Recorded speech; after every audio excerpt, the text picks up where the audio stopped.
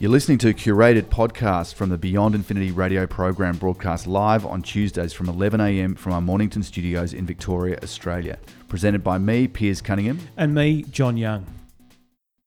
When I was growing up, there was no such thing as an iPad or Google phones, Facebook or anything like that. Kid of the 80s, so we spent our time outdoors. I was a little bit of a techie in that I got some of those basic electronics kits and was trying to build my own little things at home. But for the most part, it was a lot of outside stuff. It was the early advent of the Nintendo and things like that. So I guess spent some time inside. And I remember hearing back then, it was all about, get outside and, keep your eyes off the screen, that kind of thing. Now, we've come a long way in the last 30-something years. And particularly the last 10. And particularly in the last 10. I mean, the iPhone is the 10th year of the iPhone this year. But there's been so many different tech products that have become available. Not only is it difficult for the everyday person to keep up, I think it's especially difficult for the parent to keep up because they have a responsibility to their family and especially their kids to raise them in the right way. But with the changing technology every single day, what do you do? I mean, how do you monitor? What is the right amount of time? Or, when do you say, look, enough's enough with an iPad or an iPhone or some kind of tech? I found a story online and it runs through a few good tips for parents with kids in terms of technology. And one of them is, when can I introduce my child to technology? So this is, when is too young? And it's suggesting that maybe wait till about 18 months. So, if they're younger than 18 months, you shouldn't really be giving them the phone to hold on to and, suck on the phone and try and tap the screen. Look, there might be some studies out there that suggest, hey, that's fine. But it does seem to be like, let the child, discover the real world without this digital device because there's going to be plenty of time, later on. Yeah, that's right. Yeah. And now, children aged sort of 2 to 5 maybe have about an hour a day.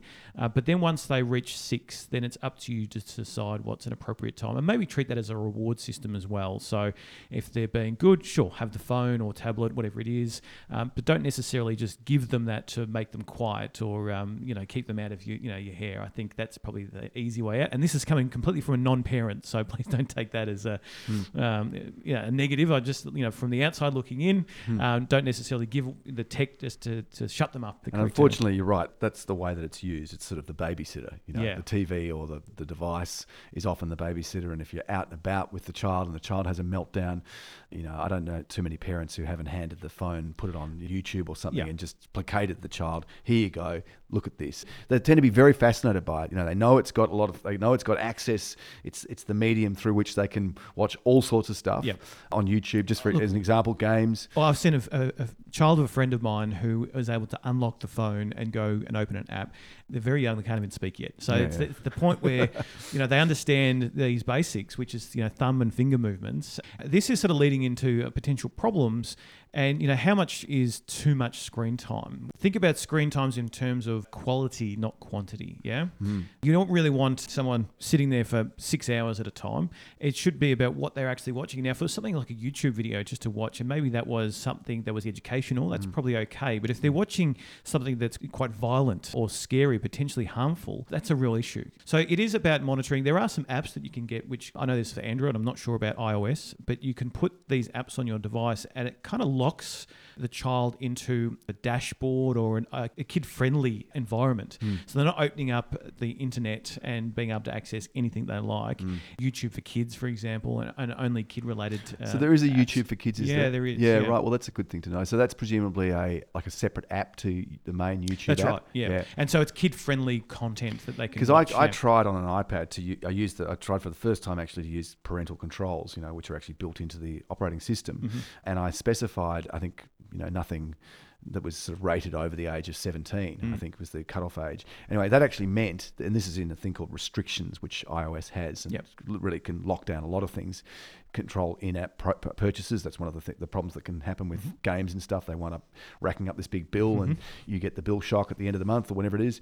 What happened was that through putting in that age restriction or age limitation, it got rid of my Grand Theft Auto game, which was completely inappropriate for children. Yes. So that just disappears, becomes invisible. Yep. And then without a passcode to get into the restrictions, you're not able to change them.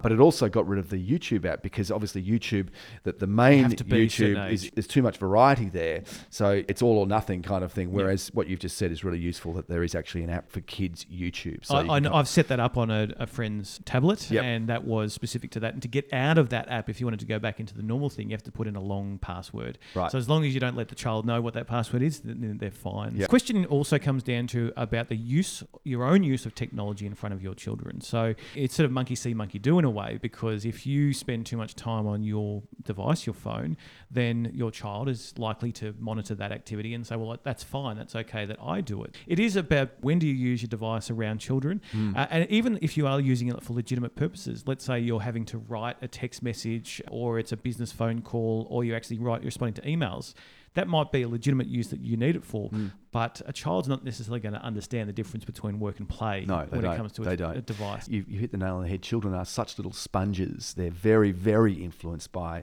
either their siblings, their school friends, their teachers, or in particular their parents, because they spend that much time with them.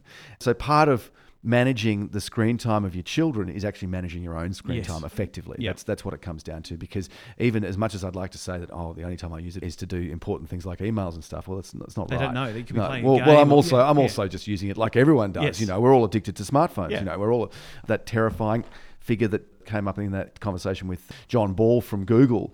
JP Morgan or something did this big study, and it was 90% or more 93% of people with smartphones, and in Australia that's like 14 million people or 15 million people or something.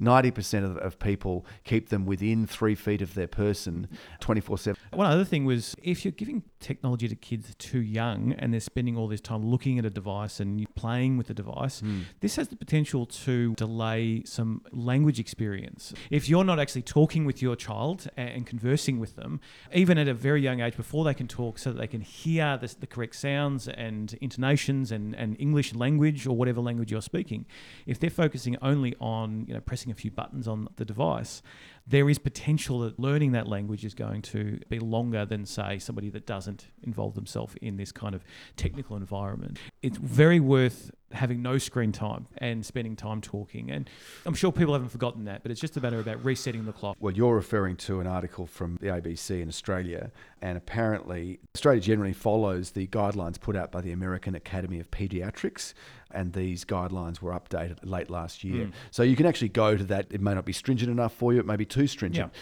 There is a body that Australia generally, in terms of its advice to parents and what it sees as the sort of optimum for children, is following. You may believe that it should be much tighter. I know people who say, look, only on weekends you can use it. Yep. Because what happens once they get to about year 3, they're either taking their own device to school as part of the curriculum that they've got to, or they're being assigned or having to buy through the school, whatever, or rent, or however, they're given a device, a laptop or a tablet that they have to use as part of the curriculum. They have to submit homework through it. Increasingly, they're expected to know how to use it. So it's sort of unavoidable from a certain age. Yeah. So that the longer that you can delay that, and maybe, introduce the idea that there are restrictions on the amount of screen time you can have of any form, and we know it's disruptive to sleep. We know the blue light mucks with their sleep, so there's a reason in itself. That's right. Yeah, restrictions I think are very helpful, and I think also getting out and actually, if you're going to say, look, you can have an hour a day on your device, your iPad or whatever it is, there should also be the expectation of at least the same amount of time outside in fresh air and actually exercising. And that's something that we need to learn. It's something that I need to do better as well, because I know I can sit in front of a computer all day and then not do enough walking. It's something that should be taught from a young age. So there's a number of things on this list that I think are very helpful and informative for children. There's some big subjects here. Is it okay to post photos of your children on social media? A lot of people do. And how do you protect your child's privacy? Well, you've got to make sure your privacy settings are appropriately set. So we'll post a link to this story in the show notes. I think every parent should at least read through this and then follow through to the relevant sites. Speak with your partner or speak with friends and just build up a bit of a framework for how you would like to achieve this. Yeah. Okay, no worries. Thanks, John. Thanks for listening. And head to beyondinfinity.com.au for the best bits from the live show or to connect with us on social media. We welcome your feedback and suggestions for future shows.